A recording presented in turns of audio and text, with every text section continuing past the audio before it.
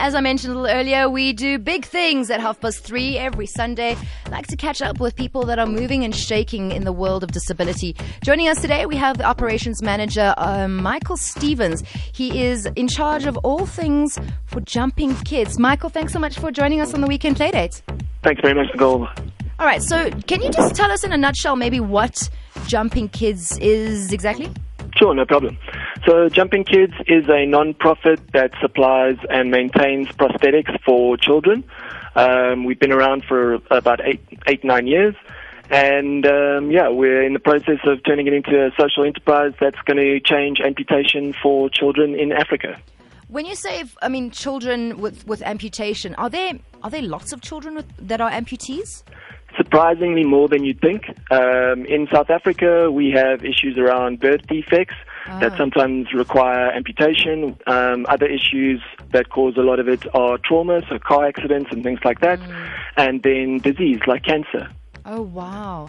And then with the amputees and the prosthesis that you get them, are we talking specifically lower body or arms, hands as well? So statistically, you will get about 70% of your amputation being lower limb, and generally we see a lot more lower limb than upper limb.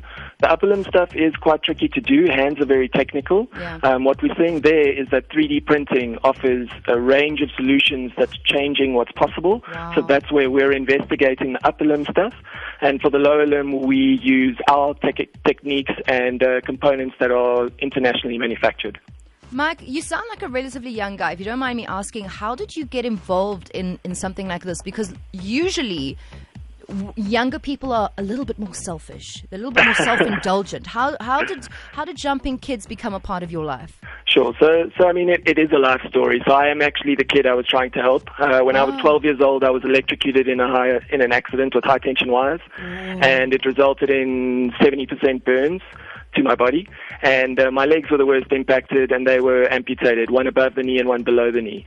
Sure. So I had to figure all of this out in my life, and I was lucky enough to be able to go back to my mainstream school, to get equipment that allowed me to start walking, and from there it became this process of how do I do more, and like I said, because of the support and structure I had, I was able to do it all. So school, varsity, get a job, carry on.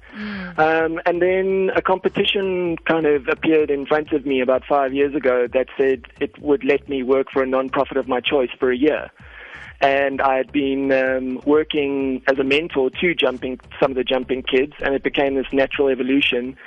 And from there, it's one of those things where I feel like I can really resolve the issue and make sure that there are far more amputee kids that go to mainstream schools and get the equipment and go on to lead the best lives possible. So it became this personal quest in a way. So obviously you were quite privileged in the way that you were able to get the prosthesis that you needed. There are a lot of children from disadvantaged backgrounds who have maybe had accidents or birth defects that don't have access. How do you get in touch with them, or how do they get in touch with you guys so that more children can get the prosthesis that they need? Sure. To get in touch with us, all the social media avenues are available. We have a website, www.jumpingkids.org.za, that people can go and have a look at, and my email address and contact details are there. We also get referrals from disabled schools, from people in the community, from families looking for support. So in truth, it's actually easy to find the people to do the work. The hard part is getting the funding and creating the capacity that we can handle the volumes. And that's my current goal, is to fix that. So if somebody is in need of a prosthesis, obviously you guys have to make it. You don't just order it. You physically construct?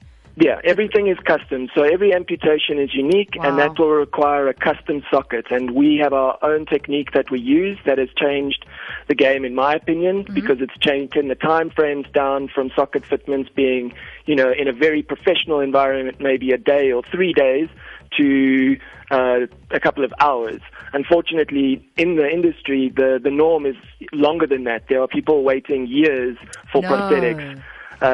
So within some of the state systems that are overburdened because there's not enough, you can wait up to 3 years for equipment. And by that child, stage, if you wait for 3 years, you're not going to school. Exactly, and by that stage, as a child, you've gone for your measurements. 3 years later, you've grown, your body's changed, and now it doesn't fit you as well. Exactly. And I mean, the way we like to do things is so we'll have a continuous maintenance system in place, and sockets will be redone for kids as and when it's required. It could be, in 2 weeks. It could be in 6 months.